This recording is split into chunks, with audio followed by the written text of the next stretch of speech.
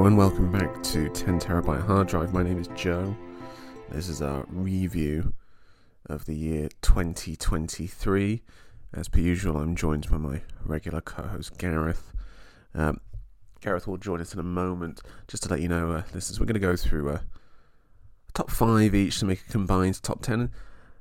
Really, it did work out quite beautifully because we only had one film that we shared together, and most of the films that we didn't share we haven't even seen, so it makes for quite a lovely coalescing of lists to make a lovely joint top 9 together, or actually a top 10 actually, because Gareth kind of snuck 2 in there in his number 5, but we'll get to that in a moment. Listeners, you can like and subscribe to this podcast if you wish. You can send us an email at 10tbharddrivepod@gmail.com. And yeah, spread the word if you enjoy it. Anyway, enough warbling. Let's get to the important stuff, which is something that everyone loves, which is a list of films that you probably may or may not have seen. Enjoy.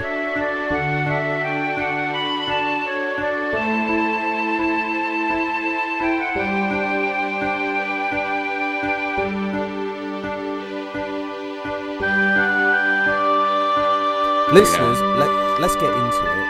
I am not one for looking back in my life. I don't really like the concept of nostalgia. You know, I don't enjoy stuff for the sake of nostalgia, personally. So to look back is quite rare for me to do. However, let's look back 12 months. I can just about do that. And look at the year 2023 in terms of cinema. For me, as a viewer, a down year for me. You know, in terms of what I've watched. I realised this year I didn't watch a single Hong Kong movie, like from like the classic 80s, 90s era, and I'm like, that is shameful. That is absolutely shameful. So I need to have like a month of just watching like Stephen Chow films or something, just to like really get myself back into the Hong Kong watching spirit. We're gonna do top 5s. Should we do top 5s and then we have a combined 10? Yeah. And then we'll do a bit of any other business. Yeah, sounds good. So do you want to start? Because I've kicked this off. Do you want to give us your number 5? Yeah, and it's for the listeners' context, probably the one that I struggled with the most, because as a kind of relapsed cinephile, like I've fucking barely seen anything this year, which doesn't make me like the ideal guest for co-hosting 10 terabyte hard drive, but. So Joe and I did discuss this beforehand. I was kind of working my way through a lot of the releases that I kind of just assumed that would kind of be dead certs for the list, just to pad it out a little bit. And I was able to see a couple of those, but they kind of come later. For the 5th one, I've got a tie, I think, between a film that we've talked about already, so we don't need to really go into because it's in our pilot episode, which is Conor O'Malley's The Mask, which I'm so still so glad that you turned me on to, because it's probably the most purely entertaining film, maybe along with another one that we'll talk about later on the list. Easily the funniest, probably the most kind of authentically contemporary, in that it's kind of an upload onto YouTube. It's quite short in length. Obviously all the stuff that we discussed in the pilot episode in terms of its form as well, and the subject of its critique and its comedy as well, which all felt really, really contemporary and really, really vital for me. And as I said, I had never even heard of Conor O'Malley, so reminding listeners that for half the film, I thought this was actually like a YouTube documentary in the Boogie documentary mold of a real guy, which kind of is a testament to how. Sorry for bringing it up. That better not be in your top 5. That better not be in your top 5. I hate that film. No, that's definitely not. Although I like it more than you, and maybe when we unearth the lost pilot, people will hear a little bit more about that. But no, it's certainly not in my top 5. And then, as I said, because we discussed The Mask already, its joint addition to my top 5 is a film that I really admired, and especially at the beginning, I was like, yeah, this is worthy of of the Palme d'Or that it received, which was Anatomy of a Fall. So interesting. I'm going to put those as joint. I think The Mask was definitely more of a personal preference, but it's nice to get a more kind of like traditional, kind of like handsomely made prestige film, sort of an art film, not really on the list. Sorry, go on, Joe. Can I ask, because I've not seen Anatomy of a Fall, because I've actually, do you know what, winning the Palme d'Or put me off of it, because I was just like, the last couple Palme d'Ors have been a bit stinkers. Do you know what I mean? I'm including Parasite in that because I'm not a huge Parasite fan. Yeah, I agree. Yeah, it seemed a bit worthy. I'm not like, again, you can tell me if I'm wrong here, but I will get to it because I don't know. I feel like I should. But again, what I just said, I feel like I should. The cinematic homework, which is the worst thing in the world. I don't know. Is it cinematic homework? You know, because I remember at the time when Meek's Cutoff came out, people were like, "Oh, this is like cinematic homework," and I'm like, "You do not deserve Meek's Cutoff if you think it is cinematic homework." But I don't know. How did Anatomy of the Fall play for you? No, cinematic homework. No, I think I really don't respond well to those ones where it feels like you're watching it because it's part of a wider conversation, and then there's nothing actually particularly resonant, you know, based on your own subjective preferences in the movie. It definitely wasn't that. It definitely has a lot kind of going for it. It has an incredible hook. The opening scene is really, really well done, masterfully directed and mounted, and it sets up the titular fall, and then the rest of the film is really long, but it's 2.5 hours of courtroom scenes around. I guess I'll give the listeners like a bit of a synopsis if they are not aware of it. It's a courtroom drama about a family. There is a wife, husband, and their blind son.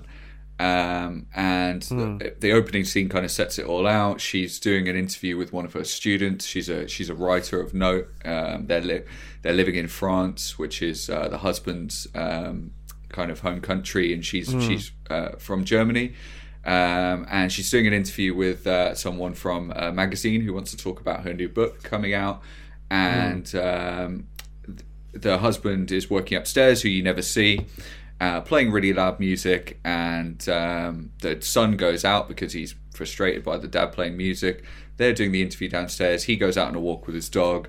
The woman leaves because of the interviewer leaves because of the loud music being played, which means that they have to stop the interview. Then all this kind of cross-cutting goes on, and it kind of crescendos into the guy, which again you don't see. You find out through the kid coming back from his walk with the dog, discovering his dad's kind of dead body. And then the film obviously never shows you that. The whole film is then about working out whether she's guilty or not. She hires a lawyer. The lawyer and her know each other from back in the day. There's an interesting relationship between those two, and you think, because of just her demeanor and how kind of I don't want to spoil it. It's a difficult one to talk about in terms of spoilers, but it's set up to be like, hang on, like, did she do it or didn't she? And that's obviously the kind of the crux of the film, but it really cleverly subverts that at the end. You realize actually that was the wrong way to look at the film, and that wasn't what the film was trying to be. It was it kind of plays with the genre conventions quite well. There's a touch of kind of Verhoeven, Fincher, and kind of some of the sexual politics stuff, which I think is really good. I just think it's a little bit too clever for its own good, and a little bit sterile. And even though the courtroom scenes are really, really good, the domestic scenes, especially towards the latter half of the film, aren't really quite as engaging, and it doesn't really go anywhere. And its big kind of final twist, even though I think it's kind of subverting even the idea of having a twist within it, is a little bit underwhelming. And doesn't really kind of service the film in a way that leaves much of a lasting impression. So I get my lasting impression was that this is I can see why this won the Palme d'Or. They seem to gravitate towards those kind of like prestige pictures that try to capture the zeitgeist of the moment. I think this does that in a way, in terms of how deals with its kind of sexual politics quite successfully.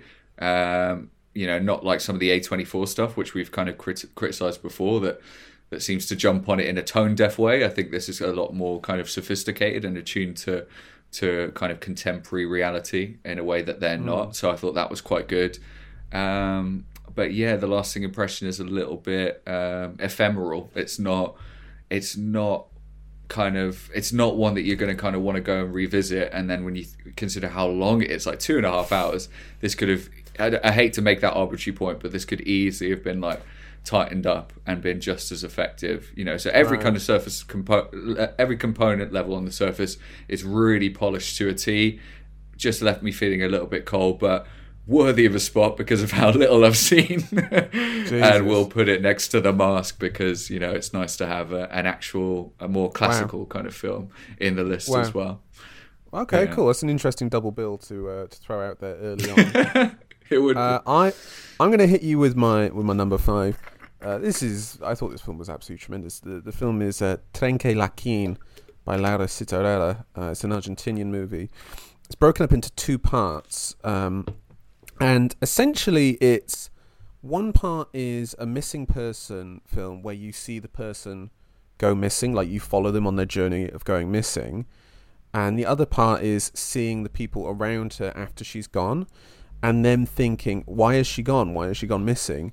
And you see their version of events and you realise that they're right in their understanding of why she's gone missing, but ultimately they don't know the full truth of the matter. So that they're not completely correct. They're correct within the context of their story, but not within the story as a whole. The movie moves into multiple different genres and has multiple different turns. There's one turn in it that is... I was really quite impressed that they went down this road. It went into this sort of like... I don't know how to describe it. Like sci-fi, I guess, turn late in the movie. Like, you know, you're 3 hours in and it makes this like sci-fi turn. And then it's sort of has this kind of, you know, you referenced Possession a bit earlier. I don't know if we were recording when you referenced Possession, but this sort of like, you know how Isabella Adjani is like obsessed like with that monster in Possession. Imagine like having that level of obsession, but instead of going crazy, you just kind of like shrug your shoulders and walk off. Like it's more like that sort of reaction of like, well, there's not much I can do, and now life is kind of meaningless after this. Really beguiling, beautiful movie that also has a really interesting subplot about 2 people discovering a historical romance through letters hidden in library books. So it goes into this sort of like romance hidden through library references that's really bizarre but well done as well. Super impressive film. It's the same company that did like La Fleur a few years ago, that, you know, that 14-hour movie that came out. This Citarella has made another film called Ostende. She made it about 10 years ago, I believe, with the same actress from Trenque Laquin, in the same area as well. The area is called Trenque Laquin. Really fantastic film. Highly recommend it. And it has 2... I know there was the fixation on intermissions this year, you know, with Oppenheimer and Killers of the Flower Moon and all that. And you know, the Asteroid City, unfortunately. Yeah. was the intermission wanting to turn it off after 10 minutes? Is that the intermission you're referencing there? So it certainly was for me, yeah. Listen, I'm not going to lie, I did fall asleep during Asteroid City and I went back to it the next day and it was a bit like, why did I come back to this? It was fine, honestly. But he's is he washed? He's a little bit washed, I think. Yeah, he is at this stage. Yeah, absolutely. I'm not a hater as well. Like I do like his earlier stuff. Sorry to derail the conversation about something actually interesting. Yeah, we could. Maybe we can go back to that and shit on that at the end. Yeah. But yeah, Trenque Laquin, highly recommend that. Giving it 4 stars there if you wanna go on the Letterboxd Dave Meltzer scale. Nice. So it's really recommend it. And also it's broken up into 2 distinct films. You have to watch it in order, obviously, but if you want to like split it over 2 nights, you could easily do that. Excellent. Trenque Laquin. Nice. Give me your number 4. Hit me with your number 4. Number four is Todd Haynes' May December. For Brilliant. me, have you seen it? I have seen May December. Yes, I Nice. very much liked it, and I think the whole debate around if it's camp or not is mind-numbing, to say the least. You know, yeah. Who cares if it's camp or not? Is the film of any quality? I think so, quite a bit. Anyway, Yeah, I'm certainly. hijacking your turn here. Tell me your thoughts on No, May no. December. We don't have Not to go at into the all. plot of it, but like, No, I was going to say I think Anatomy of a Fall is very much predicated around its plot. So I thought kind of any kind of description of it kind of needed a synopsis, but I wouldn't say that's the case here as much. Well, maybe it is, but maybe I'm assuming a bit more of a familiarity with it because it has become this kind of like think piece kind of bait film for a lot of people, a lot of commentators on social media. I loved it because, yeah, I mean, a huge fan of all of Haynes' stuff. So, like the other directors represented in my top five, it's kind of like a surefire thing that I'm gonna respond well to the movie, and I really did. You know, sucker for melodrama. He's really in like Cirque mode, like more than he's even. I mean, he's always kind of in Cirque mode to some degree, or Fassbinder mode. But in this Fassbinder one, like, was the one I was thinking. I thought very Fassbinder. Yeah. With the zooms and whatnot. It's I know, and all mirrors, surfaces, reflections, like it's all here. But I think it comes across a lot in this as well because you've got a really kind of emotionally charged, like uncomfortable kind of central subject matter. And you've also got the fact that he's directing it as a bit of a gun for hire. I mean, he didn't seek out this project. Portman was attached to it, I believe, and executive produced it and then sought him out for it. So when he's kind of in that mode, I think it gives him even a little bit more artistic license to really kind of like ramp up the Circean stuff, especially from a visual standpoint, which he really does. I think, like most of his movies, it's really ravishing. It's beautiful to look at. Some of the sunsets as they're kind of walking around and outside, the sunlight kind of filtering through. There's this recurrent motif of the kind of butterfly in the chrysalis as well, and he kind of shoots that kind of really, really kind of close up with a nice kind of depth of field effect. That's really beautiful to look at. I think, yeah, I mean, I'm just a sucker for those films. Like, it's a film about complicated women with two absolutely incredible, like, central female lead performances. And I think what kind of elevates it above some of Haynes' less successful work for me is that central subject matter of being so uncomfortable. And I'm really kind of like a sucker for those films. I'm almost like the antithesis of the people who are kind of reacting to it on social media. If because you have seen this one, we can maybe go back and forth on it a little bit. And Sure. if we're gonna kind of throw a bone to those kind of cultural conversations, I kind of took a few notes in terms of how that breaks down. As of yesterday, I think the second controversy that it's generated only came out yesterday. So the first one is about how it kind of glorifies grooming, which I just think, oh my it's god, ludicrous. It's ludicrous. It That's really is ridiculous. There's a quote by Eric Henderson who talked about around Showgirls last week, and I hadn't actually seen his work for a long time, but they're massive fans of Haynes as well, and I follow him on Letterboxd, so he had a good part of his kind of review of it, which is a question that we can discuss, and I'd like to get your thoughts on it actually, because it is something that you and I have discussed outside of the pod as well. And he says, does anyone actually receive movies anymore, or do they only filter them through their own matrix of preconceived polemical positions? And I thought, yeah, this is that movie where that is so true in terms of, you know, as we say, the reception to it. I mean, if you want to... they talked about, like... do you want to talk about the fact that the guy that it's sort of based upon is upset about the movie? I don't know. Yeah. I'll just give a quick summary of that as well, because that was the second half of the kind of controversy that came out yesterday.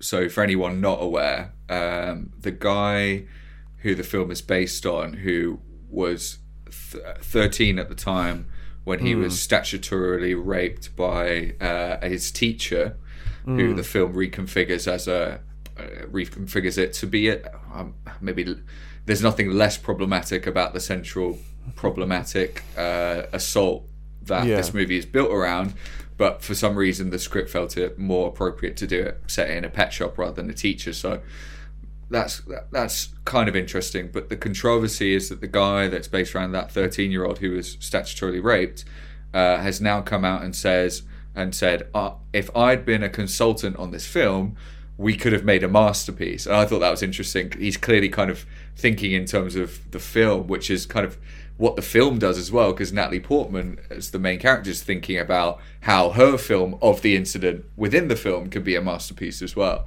So I thought that was interesting that he said that in real life. But he said if he was a consultant on the film, it would be a masterpiece, which then obviously split lines between ethical debates around should people always be consulted, which a lot of people are advocating for, which I profoundly disagree with. And the other side, which I think you and I would more agree with, which is artists should be able to tell their own stories in whatever way they want. And if we find that problematic or we receive that in a certain way, that's fine. You know, we're adults, we can wrestle with that. But, you know, we don't need it to have this kind of... media doesn't need to be first person for it to have value, I guess, or be ethically sound, does it? I don't need things to be spoon-fed for me on these issues.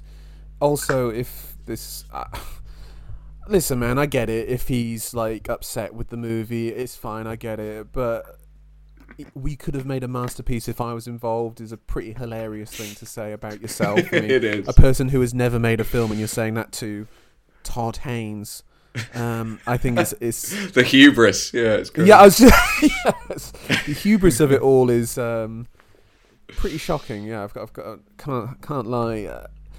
Yeah, man. Like, I don't know. I don't want to go down these roads that often because like the people who are saying like it's a pro grooming film, it inspires such fervor from the other side where they both come out with such ridiculous comments, and it's like, if you think Todd Haynes, Natalie Portman, and Julianne Moore have gone out of their way to make a film with the intention of it being pro grooming, I think you've got some quite serious issues, and you know, I don't know, man. Like, are films for you? Like, it's okay to be like, hey, man, this thing isn't for me. Some people don't like video games. So some people weirdly don't like music. You know, that happens sometimes. It's not for everyone. You know, you don't have to join in with these things sometimes. But maybe a film can be a bit complicated for you. I'm going to quote a tweet that I saw from the Hit Factory podcast account. I'm just going to read it like verbatim, basically. Interesting convo going on May December. The inherently exploitative nature of art based on real people. The responsibility of artists to consult subjects that inspire their work. For some compelling thoughts on this, might I recommend seeking out Todd Haynes' new film, May December. Like, it is commenting on itself quite clearly. How do you not get that? The thing is that you could easily do a film that's just straight up about that relationship, about the teacher and the student.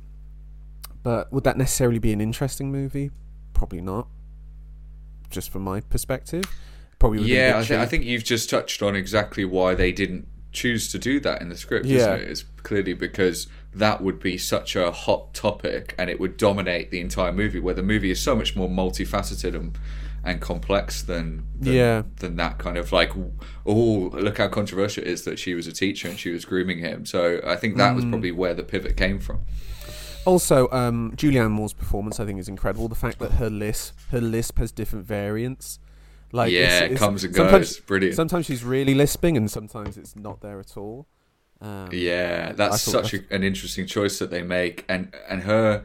I think the central thing there's two, because the two central performances, even though the guy's been getting a lot of praise, and rightly so, he carries a lot of emotional weight really convincingly, so I really like his performance. But I think that the things that I like most about it, why it's made my top four, is because of top five rather, is because you've got the complexity in Julianne Moore's character of like, how much is she aware of her own actions? Like, is she complicit in this, or is it a product of her? Is it a product of her own abuse?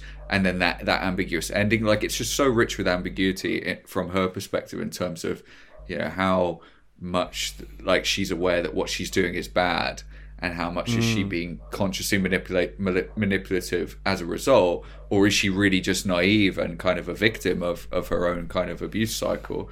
And then with Natalie Portman's character, she's crossing a lot of these kind of ethical boundaries to get the best performance possible. You know, is that what is she motivated by as well? Like, there's a lot of interesting kind of psychosexual stuff going on with what she's doing in that, and it raises a lot of questions about, you know, the nature of acting as well, and what the purpose of presenting real world events in a film is, which is obviously a meta commentary, like the film as being a self allegory for its own self in that sense.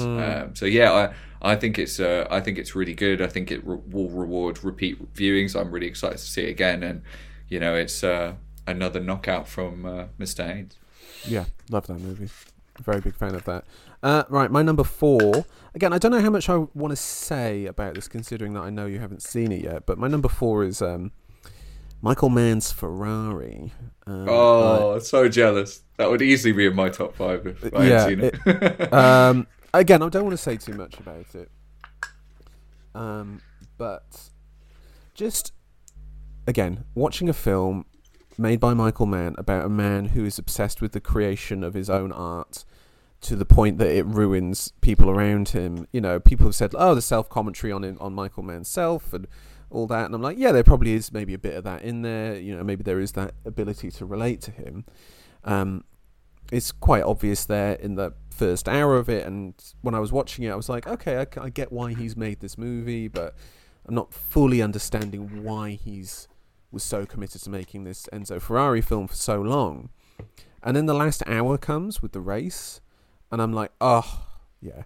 He let rip during that racing sequence, the race across Italy.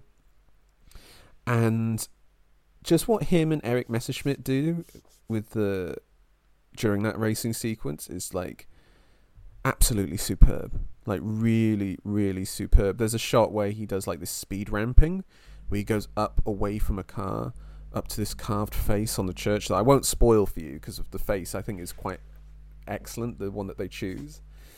And when they did that moment, I was just like, yeah, this was probably worth spending all these years to try and get this made. And again, there was a moment late in the movie that's really shocking, that kind of like, my mouth was like agape. I was close to tears just at this moment. And it was sort of coalesced into why he did this, of like, you spend all these years creating a piece of work that ultimately will possibly destroy someone, kill them, but is it worth it in the end? Like, you know, it plays with those sort of ideas of like, is your art worth destroying parts of your life for? The performances at the heart of it, brilliant. Adam Driver does one of the best, you know, young guy playing an old guy performances. His hair is the main selling point, but Penelope Cruz genuinely gives one of the best performances I've seen in a Michael Mann movie. Like, it's up there. It's up there in terms of the best performances in a Michael Mann film. She is like so weighty and so tired at points. Also, the walk. As someone, I used to live in Italy. You see older Italian people walking like that, and Adam Driver and her nail the old Italian person walk like really well. Yeah, really, really well. So yeah, I loved Michael Mann's Ferrari. Again, I don't want to spoil it too much until we can do our Eric Messerschmidt double bill of The Killer and Ferrari, which we will do at some point in 2024. But yeah, number 4 for me, Michael Mann's Ferrari. Only one question on it, really, Joe, is that, and I've had this when I think about Ali as maybe like a lesser man, and then sometimes I've toyed around with that. So he's doing a biopic again, and he's in that mode. Where then does it rank for you in the Mann canon, or is it far too early, as we've discussed previously, that, you know, you've only just seen it, so yeah, too early. It's too early. Because honestly, Ali, on the third viewing, is when I was just like, yeah, this is a masterpiece. Like, this is a real master. I rewatched Ali like maybe a month ago or 6-8 weeks ago, and I was just like floored by it. The second time I was floored by it, and this third time I was floored by it. Like, you know, Will Smith is so good in that movie. Like, he's so fucking good, so charismatic, and he really gets it. I think he really gets the physicality of it. And Michael Mann, how he shows Ali in that movie is brilliant. And that last bit, the Rumble in the Jungle, is just incredible. Absolutely incredible. Anyway, Michael Mann's Ferrari, number 4 for me. Your number 3, do you want to hit me with it? Yeah, for sure. For me, it is and again, maybe controversial, but we do live in the post kind of Twin Peaks, The Return being Kaede Cinema's favourite film of the decade, so I think it's fair enough. But I've also got other justifications for it. But yeah, without rambling anymore, it's The Curse by Benny Safdie and Nathan Fielder. Did Benny Safdie direct this? He directed episodes, including the pilot. And his fingerprints are all over it because he wrote every episode as well. Oh, wow. How familiar with it are you, Joe? And have you seen it? Because this is one we haven't discussed off pod at all, have we? I am aware of it. I've not seen it. I'm kind of holding off watching it, to be honest. I sort of prioritise watching other things. I have a vague knowledge of what the plot is, but I've heard that it is one of the most cringe-inducing shows that's ever been produced. Is that fair to say? Well, that's an interesting way to start talking about it, because Americans have a really low threshold for that, and obviously really? British people, yeah, I think so, yeah, because like they'll watch something like Peep Show, you know, and then say, "How can you watch this? Like, this is just insufferable." That's the most relatable show of all time. Yeah, exactly. Well, we're watching it just like, yeah, that's reflecting our lived existence, man. Yeah, I don't know. So. People always over-egg the pudding for that. People actually over-egg the pudding in a film that I think is a good kind of entry point into discussing this as well, because there are a lot of stylistic similarities, which is Uncut Gems. I remember people before Uncut Gems came out, or around the time it was out rather, saying things like, "Oh, you know, this you can't watch this, like you'll have a panic attack." And I don't know, maybe I just don't have these kind of like physical, visceral reactions to films. I mean, I'm a little bit controversial with that, in that I kind of prefer Good Time to Uncut Gems anyway. Like, massively. Oh, is that a controversy? Yeah. People think Uncut Gems is way better, and I'm like, one's got Robert Pattinson in it, so I know which one I'm favouring. Okay, no, I'm in jest, but like. Well, me and you can talk about that on the WhatsApp then, because that is... Yeah. I'm shocked. Good Time is way better. Like, sorry, Uncut Gems heads, but yeah, Good Time is way better. So I'm glad that we're aligned with that. But yeah, this is good. It is... Well, it's more than good. And the reason why I think I'm happy to include it in like a film list is, you know, not just because it's who cares, you know, and the boundaries are blurred anyway, which is very much the case. I think in terms of, I think a lot of the stuff that Nathan Field has done previously, I don't know how much the listeners will be familiar. I'm presuming probably quite a bit, with things like The Rehearsal and obviously Nathan For You. I mean, Nathan For You is very obviously a comedy and obviously a TV show in its format. 10-minute sections of him going to various businesses and giving them ideas, and like it's very much, you know, playing with the TV format. The reality TV format is kind of what it's satirizing. This is doing that as well. There's a satire. The essential crux of this is that it's satirizing reality TV shows like Grand Designs, or whatever the kind of UK equivalent to that would be. Where the film that they're making, sorry, the TV show that they're making, the show within a show, is called Flipanthropy, which I think is a really good joke. That's good. Oh, I like that. Because they're basically two very privileged, very wealthy white guys going over to, or white couple rather, going to Espanola in Mexico City. They've developed all these kind of environmentally friendly houses that on the one side they want to sell and make a genuine profit because they've invested a lot of their own personal wealth into it. And on the other hand, they want to present it within the world of the show to show how kind of brilliant and well-intentioned and liberal they are, that they're going into this neighborhood and giving opportunities and things like that.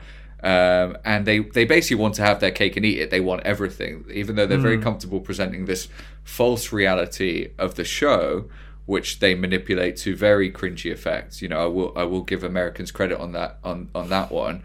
This one is probably one of the hardest to watch in terms of the cringe that I've ever seen. I mean, for me, like I said, it doesn't really affect the viewing experience. Like, I can take it in a way that some people really can't, but I will concede that it really kind of stretches the elastic band of like how much you can take within that, especially when they're meeting some of the Native American indigenous people from Espanola, and they're trying to convince them that they're doing a good thing and that like these environmentally friendly houses, which cost, you know, millions and millions, will bring prosperity and jobs to the community rather than just be, you know, a force of like gentrification and, you know, confound or amplify the rich-poor divide. But yeah, been a bit waffly. Go on. How's Emma Stone in it? Oh, I mean, you've probably seen, if you've asked that, how the raves that are coming her way, and they're fully deserved. Like, my contrarian streak was completely dissipated when I saw that, because I thought, can she really be that good?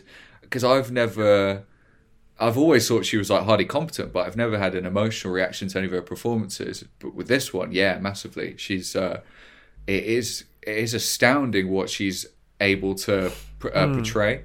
In terms of that kind of like overprivileged, like white liberal who thinks that, you know, they're the savior, and that everything they touch turns to gold. And, you know, the film's good because it obviously portrays very realistic reactions to that, because it's satirizing that milieu and that certain type of individual with a razor sharpness, you know, with the kind of level of formal formidableness that you'd expect from a Safdie Bros movie, and also the kind of razor sharp comedy, you know, deeply funny kind of cringe comedy that Nathan Fielder excels in as well. And it's a beautiful marriage of those two things.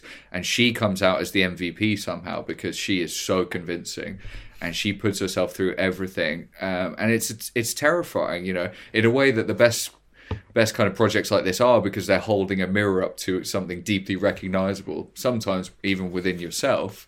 And it is, yeah, it's a striking performance, worthy of all the praise that she's got. Excellent. Right, I'll give you my number 3. And listen, if you want to cringe, get ready, because I'm going to about to make you cringe with my French pronunciation here.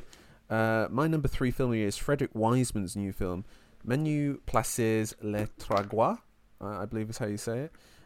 It's a documentary about a family that run 3 restaurants in sort of central France, all highly rated, particularly Tragois, which was a restaurant founded 93 years ago, that has 3 Michelin stars. It's basically a typical Wiseman film about going into an institution, observing the institution, going through meetings, and then seeing the place in action, and the characters that you pick up along the way, and the sort of little exchanges that you get to create this full picture of what it takes to run a 3-star Michelin restaurant.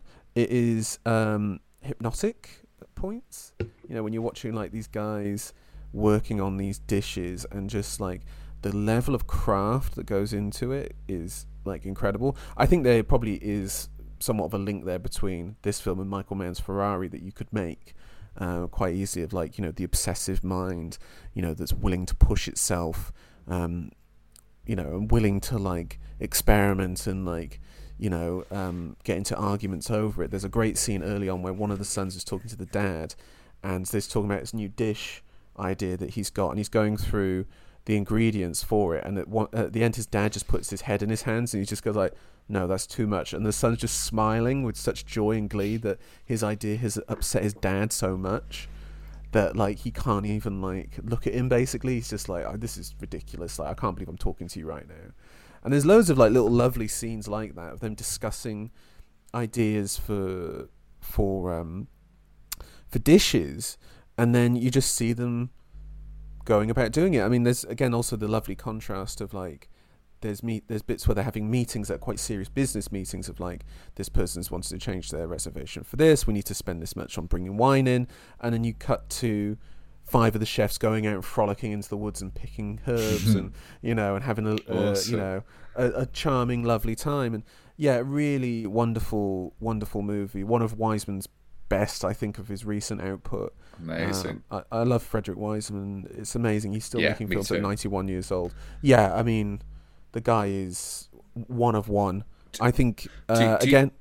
Go on. Sorry, Joe. I was just going to say, just because I'm so compelled by your description of it. I saw your tweet the other day, and I thought, yeah, this sounds amazing. Do you actually, like something like The Trip, for example, where they dine in Michelin-star restaurants? Do you see any of that kind of like behind the scenes stuff of the actual? Is it food porn basically? Is what I'm asking, because I love the mechanics of restaurant stuff, but I'd love to see some actual dishes as well. Does it show you any of that stuff? Yeah, it gets into that. It's more interested in the mechanics of the building of those dishes. Yeah, which is cool.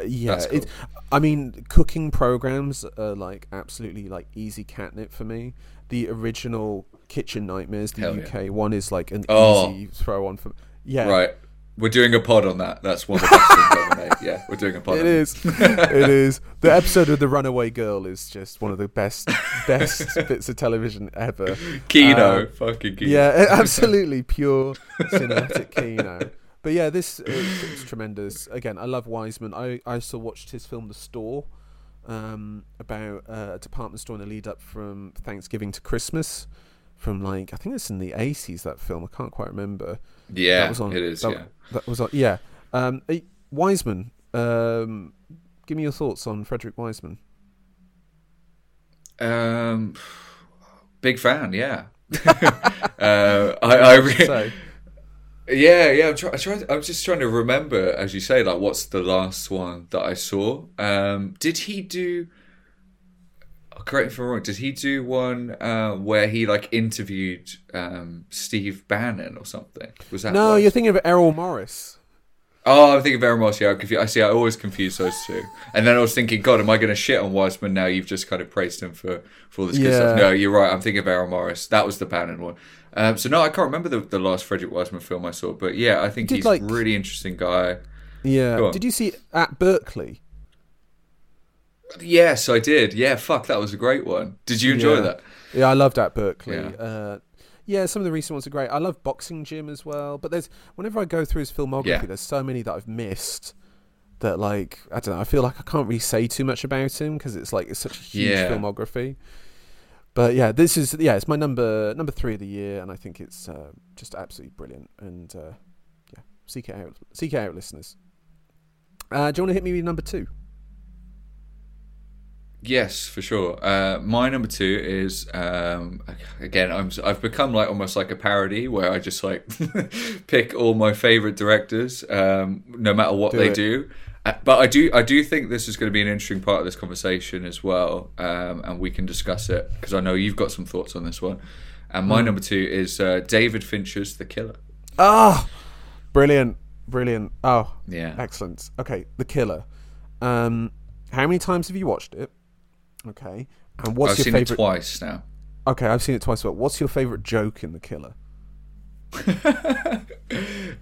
My favorite joke in The Killer, great question by the way, is probably the one, and I'll have to paraphrase. I can't remember verbatim what he says, but he's talking about how even if he was to murder X amount of targets, he wouldn't make a dent in the population.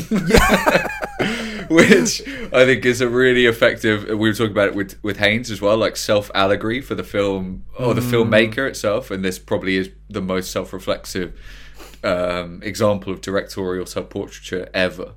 I can't think of another one that even comes close. That makes me think of the, but he's talking about his fucking Netflix numbers, isn't he? Like it's clearly a double entendre for that. Yeah, that makes me think of that James Cameron quote recently when he had that interview with Greta Gerwig.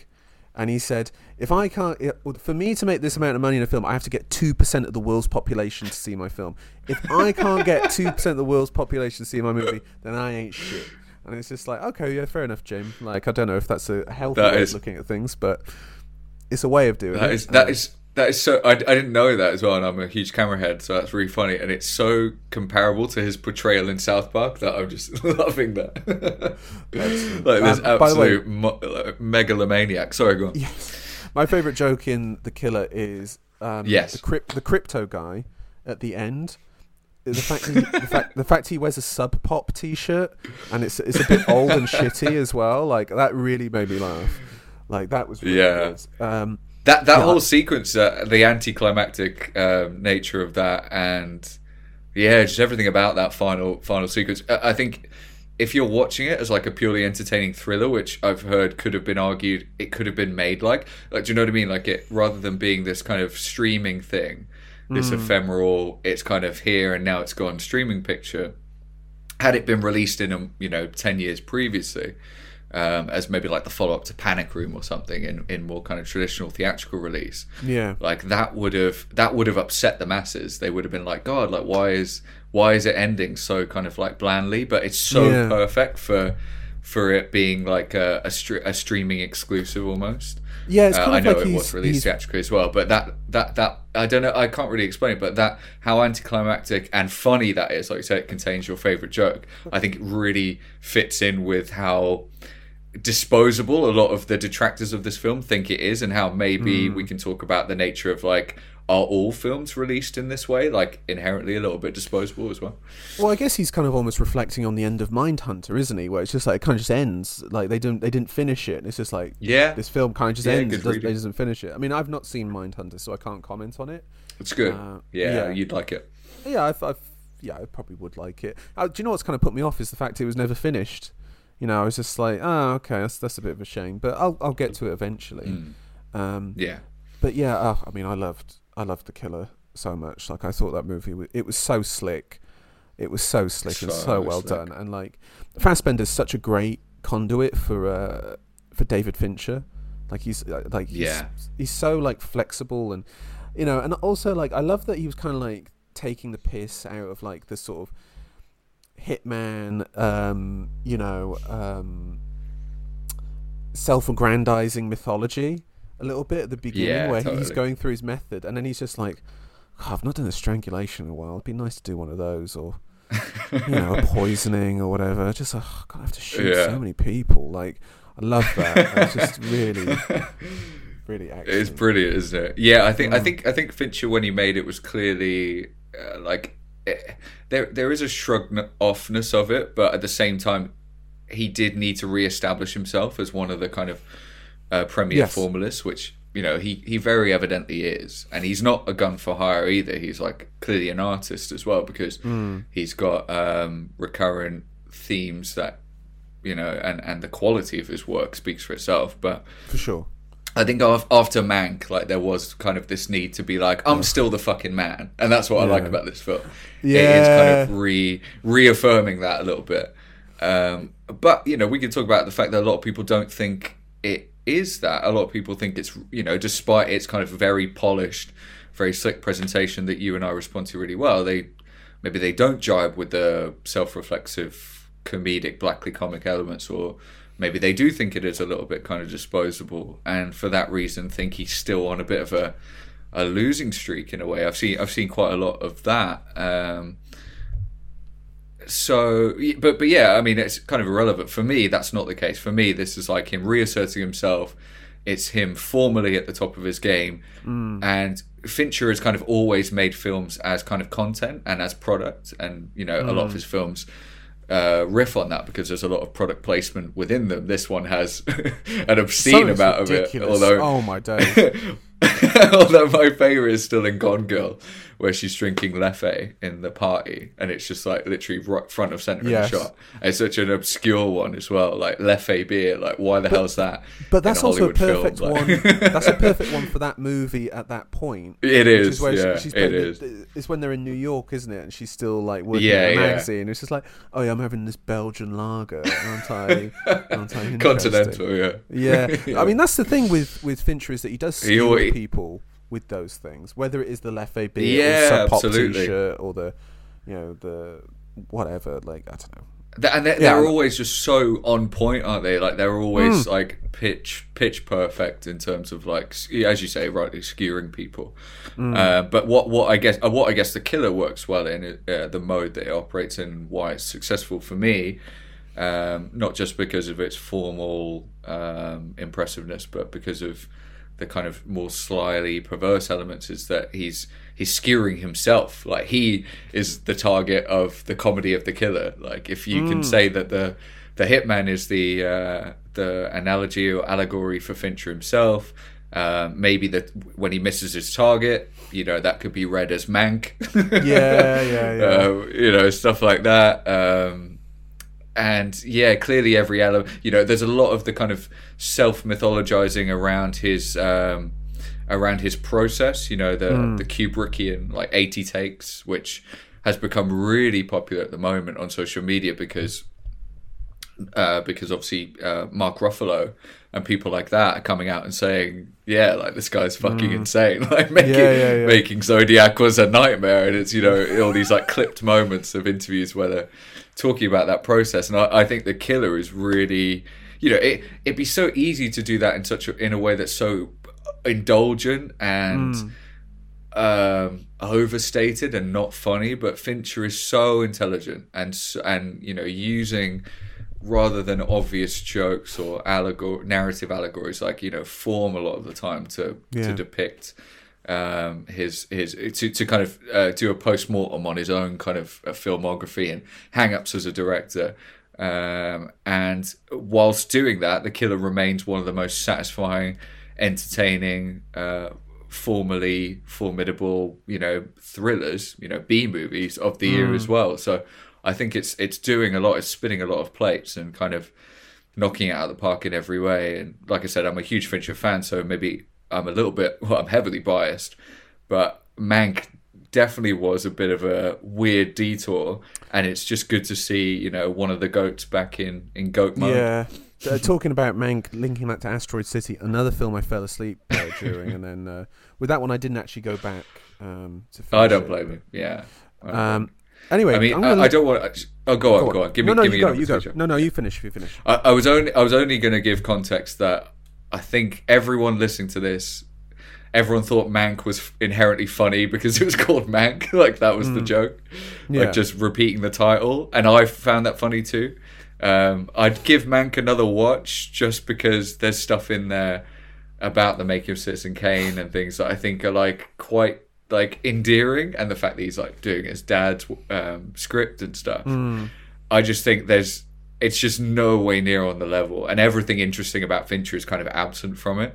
But I just wanted to, for the record, to be known that I'm not a Mank hater. Good. Right, my number 2. Yeah. I'm going to link this to David Fincher. Apparently, this is a film that he's seen and raved about. It's something he doesn't do regularly. He doesn't regularly rave about films. My number 2 film of the year is Albert Serra's Pacifiction. This is a superb film. It is absolutely hypnotic, beautiful cinema. Have you seen Pacifiction? Absolutely. I'm glad you asked. Top of my list of things that I wanted to watch for this pod, where I was like, that's going on my list. And similar to the Fire and Close Your Eyes and stuff we discussed before the pod, I just didn't find the time to do it. But I'm so glad you've chosen it because I want to hear so much about how great this film is. I'm glad. Pacifiction. Again, I'm going to refrain from spoiling it too much. So it's about like a French diplomat out on Tahiti. And basically, you start off and you start to see him, and he's like rocking around his island. He's got his cool suit, it's played by Benoit Magimel, and he's sort of like bopping around the island. He's doing his little deals here. He's there with his dodgy characters. He's sort of like king of the island. He's having a great time. And then the French government rock up, and they're like, "Listen, mate, we're going to start doing nuclear testing." And he's like, "Oh, well, that doesn't work for me, brother." And they're like, "Well, it works for us, so we'll see you later." Then the locals find out, and they get a little bit antsy. Okay, now I know what you're thinking. You can start to see the obvious tension. His life starts to spiral out of control and all that, and it does happen.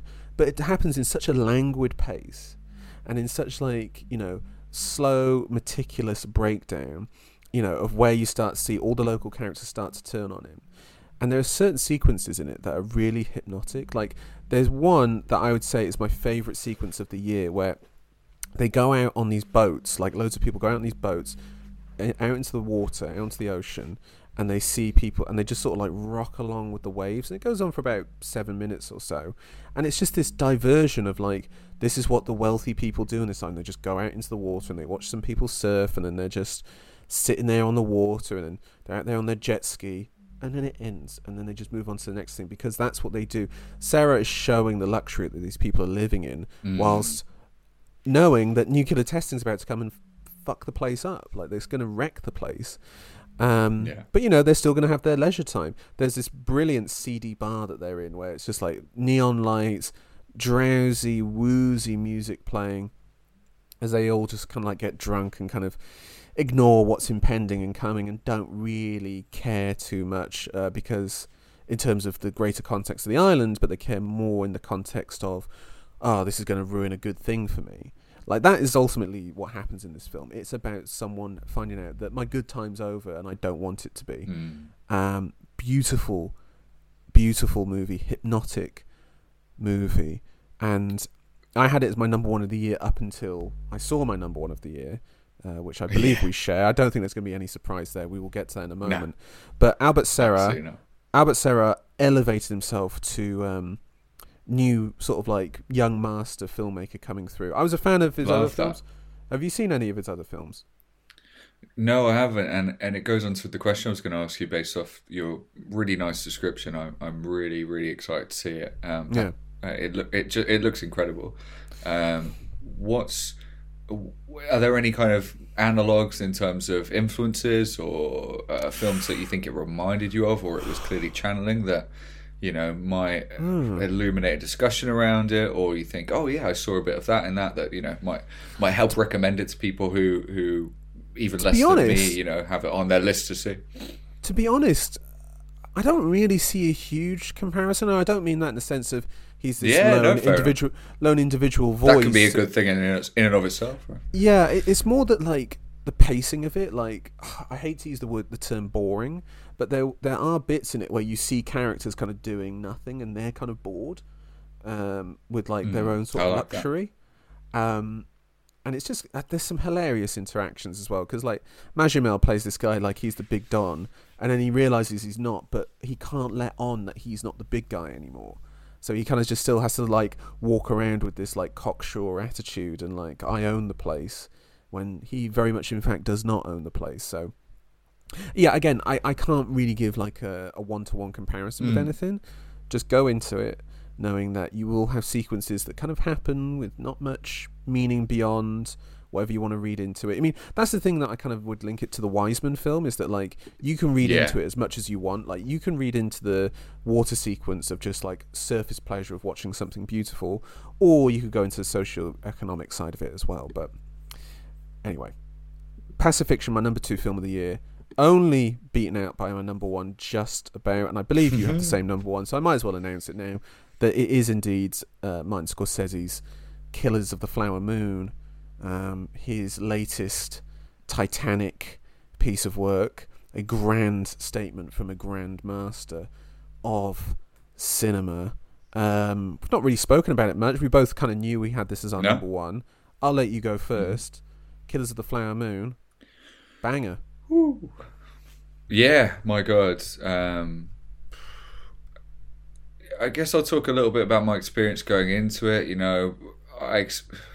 When the length discourse was had run its course, I was like, well, this is fucking fine, because I went to watch The Irishman on my own and had the most like profound like filming experience of my life. Very comfortable with one of my all-time favorites. Taking as long as he needs to tell whatever story he wants to tell. He's earned it.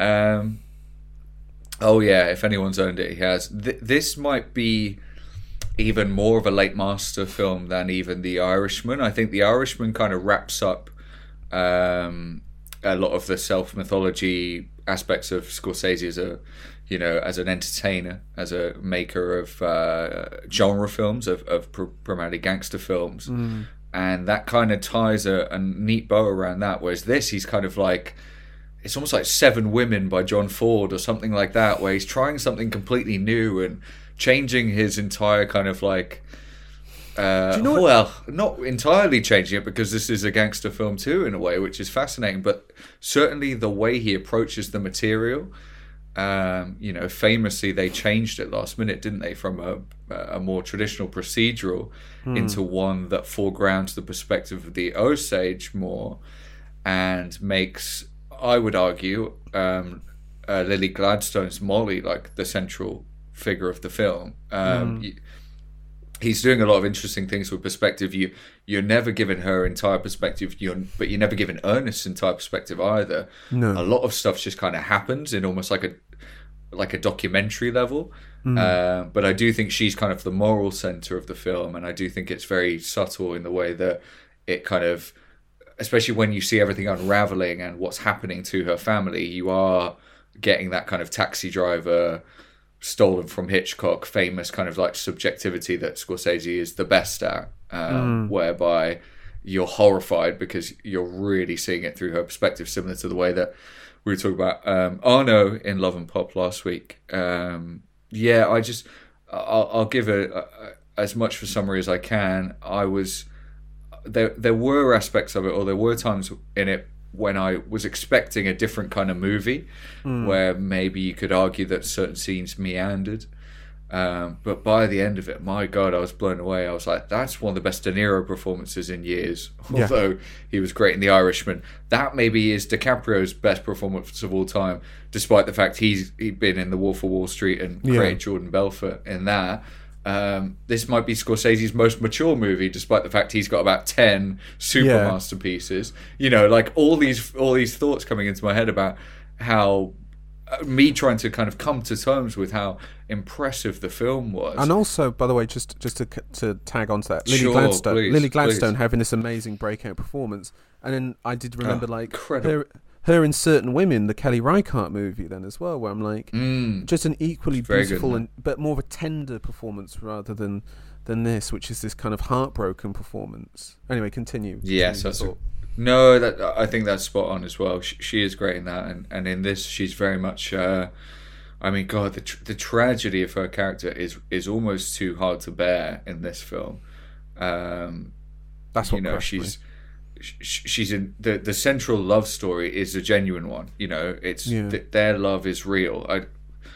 Fuck whatever kind of discourse there is around, like, you know, white men marrying Native Americans, or how the fact that he's like killing her whole family, so he can't, his feelings are automatically invalidated. That's not my reading whatsoever. Like, I think if Ernest shows one element of humanity, and everything he does is kind of part of the film's indictment of the American the American way that institutions and white supremacy corrupts, the one genuine emotion that Ernest feels that he is actually in control of, and not kind of representing more of a byproduct of these wider kind of like themes or these things that are bigger than himself as an individual, is his love for Molly, and the fact that he can get away with doing it to her, you know, despite his feelings, is really, really tragic. And the fact that she loves him too, despite the fact she really fucking shouldn't, is also really tragic as well. And I think without that emotional centerpiece, or without that emotional core, the film wouldn't work nearly as well. If it was just a kind of a deconstruction or a critique of white supremacy at that time, or a typical historical narrative. And I think this is why I don't like Gangs of New York particularly, because I don't think that particularly has anything that rises above the level of its just a depiction of its milieu at the time. This is so much more sophisticated, I feel, because it's got that kind of like central, like really tragic love story. Like, honestly, dude, like even think about it now, I'm getting choked up. That's how fucking profound this movie is to me. It's really heartbreaking the way that, you know, her whole life is decimated, but she still likes him, and the fact that he's still in love with her, but he's happy to fucking kill her whole family and destroy her life. I mean, that that for me is why this film works so well.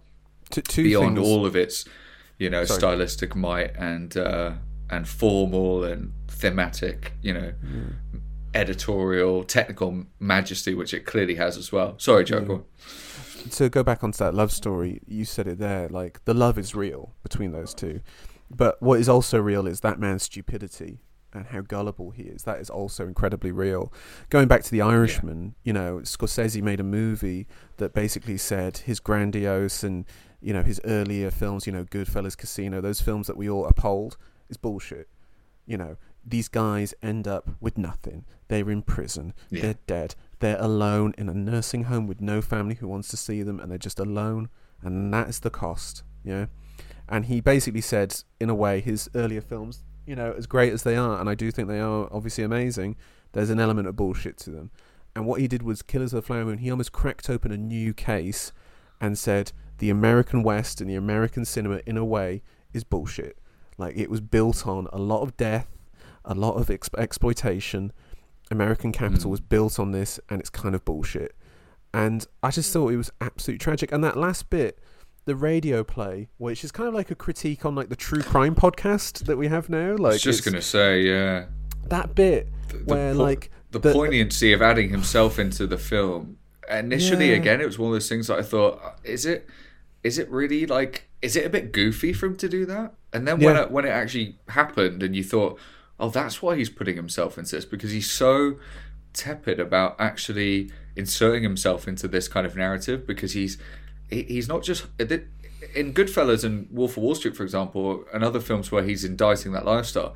I think he's quite obviously horrified by the lifestyle, and certainly, that for me problematizes the people who say it glorifies it. But in this film, I think he's not just disgusted by what happened in Killer. He's like it rips his soul out, and he has to show that, and he has to show, okay, this wasn't. Maybe this isn't my story to tell, but I'm the guy to tell it right now, and I've got to do it justice. And you feel his kind of like moral, ethical dilemma around that when he inserts himself into the film. And you don't just feel, like I say, this feeling of disgust around the gangster lifestyle or the murder that America's built on, whatever. You feel this genuine like feeling of like this is what America is. And I can't take it. Like, I really can't face it, So this is the way I'm dealing with that. Sorry to cut you off, Joe, but yeah, I found that. I did think that is the crucial scene as well. I just want to get across that. Yeah, I thought, God, it's going to be a bit trite, him doing his cameo now, but the more I kind of mull over it, the more I'm like blown away by that bit. And just like the breakdown of like what happened to him, like you get this cheap entertainment, and then they're like, and then Ernest left prison and he lived on the outside of town with his brother in a trailer park and he died penniless. And then Scorsese's last statement where, he says about her where it's like she remarried and then she died, and she died like 15, 20 years before everyone else because of her illness and her diabetes and whatnot. And then, the murders were not mentioned in her obituary. And then it cuts to the Native American dance song thing, where like he's got the kundun shot where he's above them and he pulls away, and you realise that that's not a historical one. That's now that they're doing it. That's them doing it now. And honestly, I was crying for about 10 minutes after that movie. I was so shaken to my core by it. And there are sometimes I rate films in a way because like I had an emotional reaction to it, and it's like, but there's many things wrong with it. I had such a strong visceral reaction to this film that kind of shook me in a way that I've not been in a long time. And I don't think I've ever been shaken that way in a Scorsese movie other than like maybe The Age of Innocence.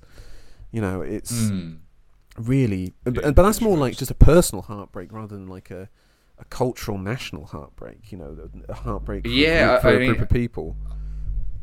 Yeah, I mean, my favourite one has always been Age of Innocence, but then of all of his films, because of the way it kind of, absolutely, because of the way it kind of depicts the personal heartbreak, I find it, really, really, really poignant, and it's just as kind of quote unquote violent and incisive and kind of formally inventive as all his other films as well. So I think, I love him in kind of period drama mode. I was surprised he was able to make something as kind of ravishing as the Leopard or Barry Lyndon within that mode, especially because I think at the time I saw it, I'd only seen, the obvious masterpieces. But the reason I bring that up is because moving now into this kind of late master period, which is clearly in, I think Silence is maybe the beginning of that. Although I think Last Temptation of Christ is also a masterpiece in terms of it being one of his spiritual films, I think the way that Silence kind of treats those same themes is a bit more weighty, and there's a little bit more meat on the bone and a bit more substance to dig into. I'm finding that with Irishman. I'm like, we've talked about it with this, getting emotional even talking about it. I'm finding out with this. There's something really poignant and really formidable about the way that he's making films right now, and that's why the discourse is so upsetting around like the length, because it's just such a red herring. It's such a it's just such a cul-de-sac that doesn't need to be explored. Like if Marty wants to make films in this mode, and they happen to be even 4.5 hours, I think they'd still be just as good right now. Like who cares? The length is the point. Like it needs to be this. The length is the point. Yeah, it's absolutely intrinsic to the experience. In a way that's different in Irishman and in this. I suppose in Irishman it's more about like really weighing on the tragedy of the characters, whereas at this it's maybe more weighing on the tragedy of the situation, being it a historical one.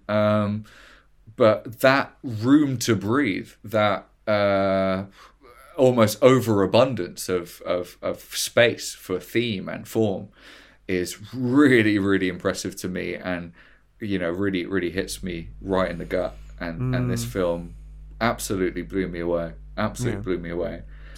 As much as I love the other films on the list, even just having this discussion with you, who appreciates it just as much as me, I'm now really even more thinking about how far and away it's got to be the best of 2024, right, Joe? It's got 2023 rather. It's got to be the best. It is. There's none of the others really come close to it, and I do really love those other films. But can I run through the rest of my top 10 for you, just quickly? I'd love that, Joe. Yeah, go for it. Okay, I'll go 10 to 6. So I've got Conor O'Malley's The Mask at number 10.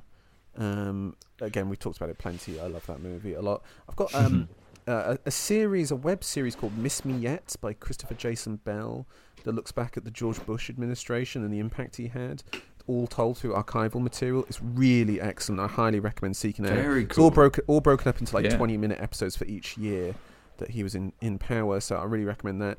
Also, another 3 web series things or online things I've got here in my top 10. Number 8, I've got The History of the Minnesota Vikings by John Boyce.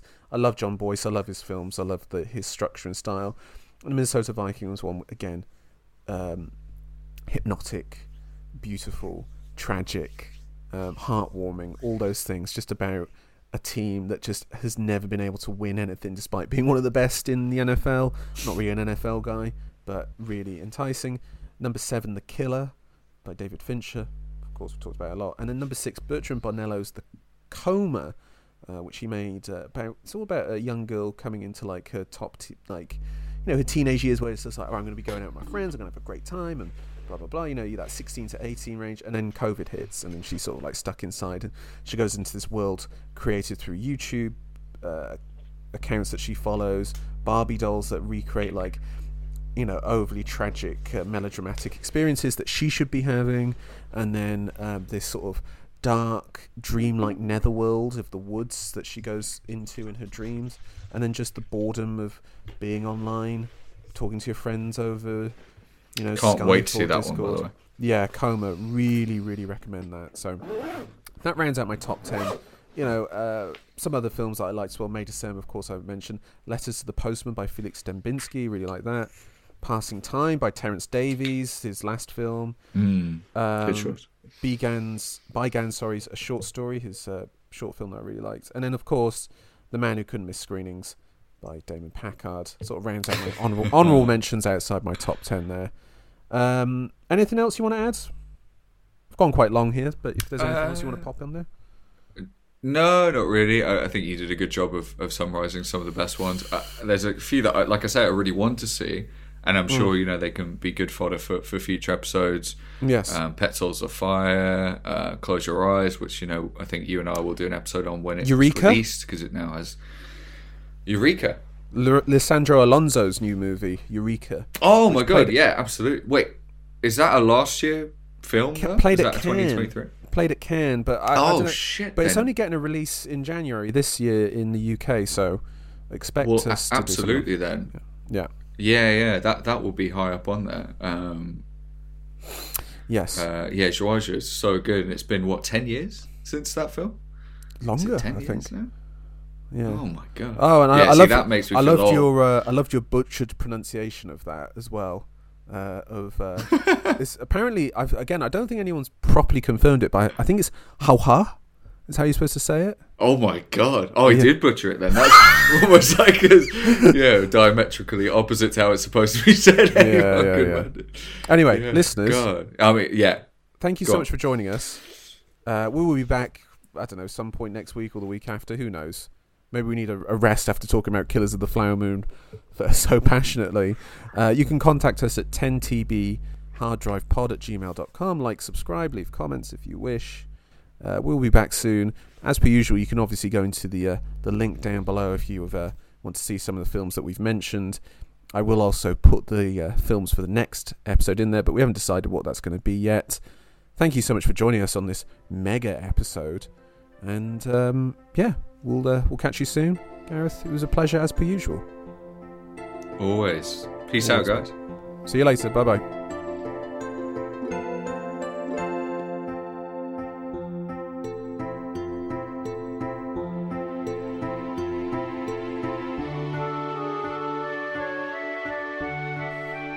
I watched Paddington 2, and a couple years away from the hype of it for Christmas, and I had to, when I watched it, I'm like, that's a 3.5-star movie, and then I've knocked it down by half a star because the logic in my head is like, that's half a star away from A History of Violence, and it's not that close in terms of quality. And a part of me is just like, maybe I should knock it down even further. And it's just like, I think that's not a healthy way to watch things. No. Is to, watch films within the context of all cinema. Is that film half a star away from Fort Apache? No, it is not. Well, Fort Apache is a 5-star, but... do you know what I mean? I get your point. I do. Yeah. I think that the rating systems are always relative, aren't they? Like, you can't say... Like, that Paddington very much, I haven't seen it myself, but it very, very much might be a 3.5-star film in terms of what it's trying to do, in terms of your expectation going into it, the context in which it was made, whatever. So you can't, whereas, History of Violence might be like your 10th favourite Cronenberg. So, they can both be the same rating without having to do kind of facile comparisons that overthink it really. But then there's times when that is just irrefutable, where I've given movies by significant filmmakers low ratings because for whatever reason I haven't responded well to them, and then I see stuff I've rated really highly and I'm just like, I can't really square that circle. That does now make me kind of question the whole purpose of the rating system. And you have a lot of people talking about how Letterboxd has made the viewing experience a little bit, geared towards people thinking about their ratings while they're watching the film. And I probably wouldn't say that's been too much of a thing for me. I'm still quite a separate practice. The best films for me, you want to get lost in anyway. But I suppose certainly when there's been films of a lesser quality where I'm like, I'm prepping myself to slate this, or I know that I'm going to absolutely shit on this and hopefully spark some discussion. I've definitely been prone to that a few times for sure. Oh, definitely, and I think we both will be at some stage within the next year. We've got our eyes set on the new Alex Garland film as the sort of target already. We've got a nice fat bullseye on that one. So I don't know. It's weird. Yeah, I don't know. It's not healthy to do that. I should just watch Paddington 2 and think that's a 3.5-star film and be fine with it. But and then I'm like, I don't know. Go on. Sorry, go on. No, you go. You go. I was just gonna say, yeah. I mean, it is all relative, but then I suppose you were talking a little bit as well, maybe before we started this, about how you feel like you often overrate films. Is that Yeah. does that? I just was curious. Does that tend to be your tendency, like to kind of over egg it with certain movies, and then have a couple of days to sit on them, and then think actually, I probably overrated that? Because I'm just working out for myself whether that's my tendency. I think maybe I'm a little bit more the other way, where I'm a little bit too critical, and then when I sit on it a little bit, I'm like, actually, there was some stuff in there that maybe I'm not giving it credit for. See, do you know what I do is that for a film like Paddington 2, I overrate it. Okay, and then a film like Pulse by Kiyoshi Kurosawa, as I'm watching it and going like, oh my god, this might be one of the greatest films of all time. So then I start to criticize it harder, like in my head, and then I'm like, am I going to go 5? Like, is this a 5? And I'm like, no, 4.5. And then I look at that 4.5, and I'm like, why don't I just give it the 5? And then I hit it with the 5, and I'm like, yes, that is the right answer. So, it's kind of, it's relative to the viewing experience, I think, is how I watch it. Like Paddington 2, 2 minutes in, I know I'm not watching one of the greatest films of all time. Half an hour into Pulse, I've got a feeling that this might be one of the greatest films of all time. And again, again, such clear cinephile mental illness comparing Paddington 2 and Pulse, the viewing experiences of those two films. But it's great double bill that. Yeah. Pulse, Christmas film. You get on it. Like that's what you should be. That's what you should be ruining your family Christmas with. It's like, oh god. I wonder if there has been some cinephiles who are like, family, I've got a great film for us to watch. It's a bit scary, and they put it on at Christmas and they put Pulse on. Brilliant. Oh my god, that's horrifying. I just that is. I mean, that film, we share a mutual obsession with it. But yes. I struggle to watch it because of that famous like ghost walk scene. Like there are certain horror things, like Possession is one of them. The monster in Possession, like the way it's so fucking like, it just, even though it's like kind of bad effects, like just like the grotesqueness of it, and like how much you can feel that, like it's really like uncanny valley, like unsettling for me. And I think probably the apotheosis of that for me is that ghost impulse. Like every time the name gets mentioned, I'm just like inside, just like trembling a little bit, and recoiling in horror. Yeah, it's weird, that movie, isn't it? Just how it can like cut you so deeply, and it just like it really does crawl within you. It's very skin crawling. I remember what I was going to ask you now. It was going to be, what do you think has been the biggest difference for you from kind of first viewing, like to where you potentially sit on a film now? Like, what's your kind of like biggest U-turn that you've had while we're kind of talking about like how we, I guess, like sometimes instantly show on films, or sometimes instantly canonize them, and then other times just kind of like, get it wrong, I suppose, just miss the mark completely. So what's been the biggest one for you? The biggest turnaround? Do you know what is kind of a funny one? Is that like, okay, if I'm counting like seeing a film and then showing it to people like sometime later and going like, oh god, what have I done? I remember the first time I saw the film Your Highness. I saw it at the cinema, and I saw it late, like a 10 o'clock screening, and I was a bit drunk. And I went with a friend, and there was like me and him and maybe 10 other people in the cinema. Me and him were a bit drunk, and we were like howling at that movie and kind of like, yeah, that is one of the funniest films of all time. And I remember like some friends were like, oh, have you got like a film that you would recommend to blah blah blah? You're the film guy. Do you have like a funny film? Because there's no good. Oh, Your Highness, you gotta watch Your Highness. And then just in absolute horror, as like, I'm kind of like trying to excuse myself to leave, and they're like, no, you have to stay and watch this now. And I'm like, yeah, this is no good. You've made your bed, lie in it. yeah, quite literally. Your James Franco stoner shaped bed. Yeah, I don't know. I'm trying to think what's another one where I got it like hideously wrong. I feel like I've got it wrong like on the negative side. Do you know what, actually? she's probably like in my top 5 favorite filmmakers. But I remember the first time I saw a Claire Denis film. I saw White Material, and I saw people raving about it. And then when I went to see it, I was just like, it's all right, like that.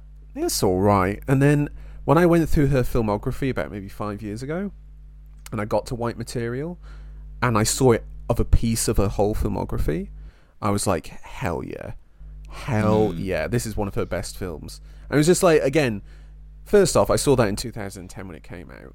I'm stupid. Yeah. What the hell do I know? Yeah, I'm an idiot.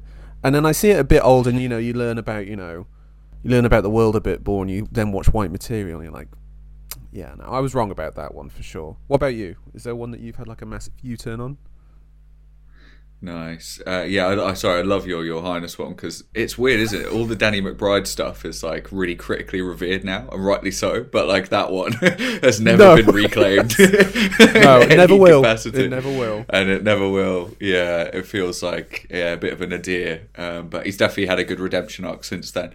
Sure. For me, I can't think of off the top of my head a film, but if there are some like gamers in our listeners, and I'm not doing anything particularly nerdy or obscure, I'm going to go for the most kind of like cinematic gaming auteur anyway, which is I don't know if you played Death Stranding, the Kojima game.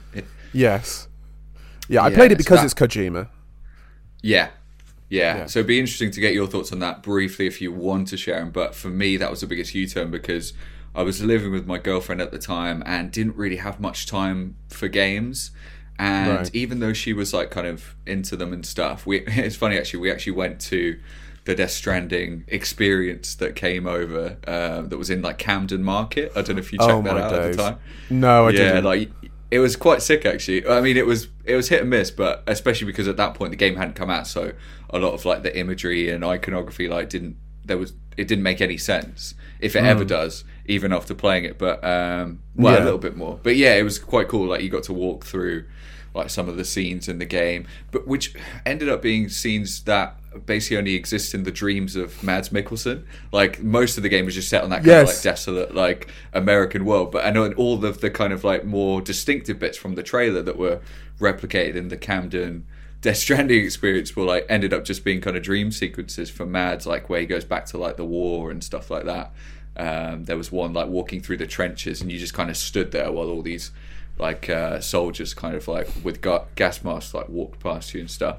Anyway, yeah, but in terms of the game, that was the biggest U-turn, because I fucking hated it. Like when I first played it, I was like really contrarian about it in the way that a lot of like the mainstream critics were kind of put off by it as well, because of how just like how kind of aimless it felt. But by when I went back to it after we had broken up and I could actually dedicate some full time to it, like I wasn't just able to do it in like 2-hour sittings, which I don't think for a game like that is very conducive. But I was able to do the kind of lazy man cave shit where I could play it all day long. Like it became like probably one of my favorite games ever, especially when you consider how like homogenized gaming is and how much of an outlier and a unique vision that game is. So yeah, that went from like a 2-star to like almost a 5-star for me.